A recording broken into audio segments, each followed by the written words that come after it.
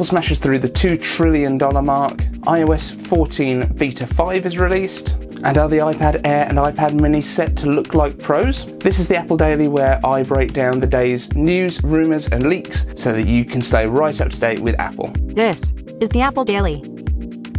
If you love Apple news, hit the like button, subscribe and ring the bell so that you don't miss a thing. Yesterday, for the first time for any American company, Apple broke the $2 trillion mark in the stock market.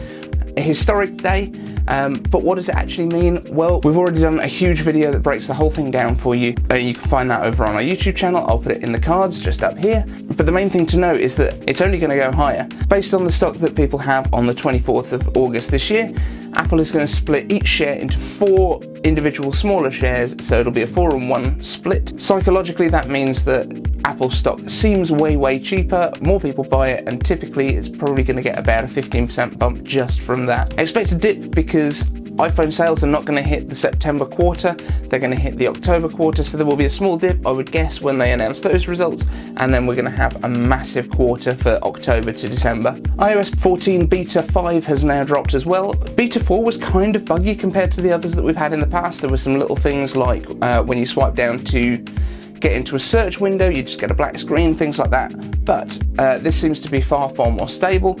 Some of the biggest changes include alarm clocks. You used to have to swipe up and down to scroll through the clock wheels. Apple changed that in the earlier betas, and now you've got the option of typing the time in or going through the swipey wheels, which is the best of both worlds. There's been an extra large news widget that's been added. You can only have that in the widgets pane in the stay view. You can't have that on the main screen because it would literally take up a whole home screen. A few little bugs have been squashed, like being able to see your credit with the Apple Store, things like that were just little minor bugs in the previous version. And also with the featured Photos app, which I use on my home screen, you can now allocate certain photos that you don't want to appear in there, which makes sense because there are some random old photos that maybe you just don't want to appear on your home screen. All in all though, they're literally tidying up the loose ends. It's really not long now until we get the gold master releases of the iOS and iPadOS versions, so stay tuned to see exactly what's going to happen. Finally, the new designs for iPad Air and iPad Mini,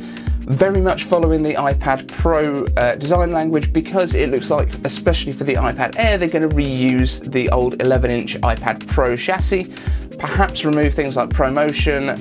It looks like it's going to get the A14X chip perhaps, which is an impressive bit of kit to be putting into a non-flagship, which makes me think maybe the Pros are going to get Z processors from now on, which are even more powerful, an X processor for the more powerful iPads, the standard A14 for the base iPad maybe. But yes, I'm really excited to see the industrial design, Face ID, USB-C all come into lower price iPads than the Pro versions, which is going to be great. It's just going to really start to unify the design language. The one thing that really came to mind that isn't actually fitting in yet with the current design language is going to be this, the Apple Watch. The physical design language has really not changed throughout the years, although this is literally the first generation.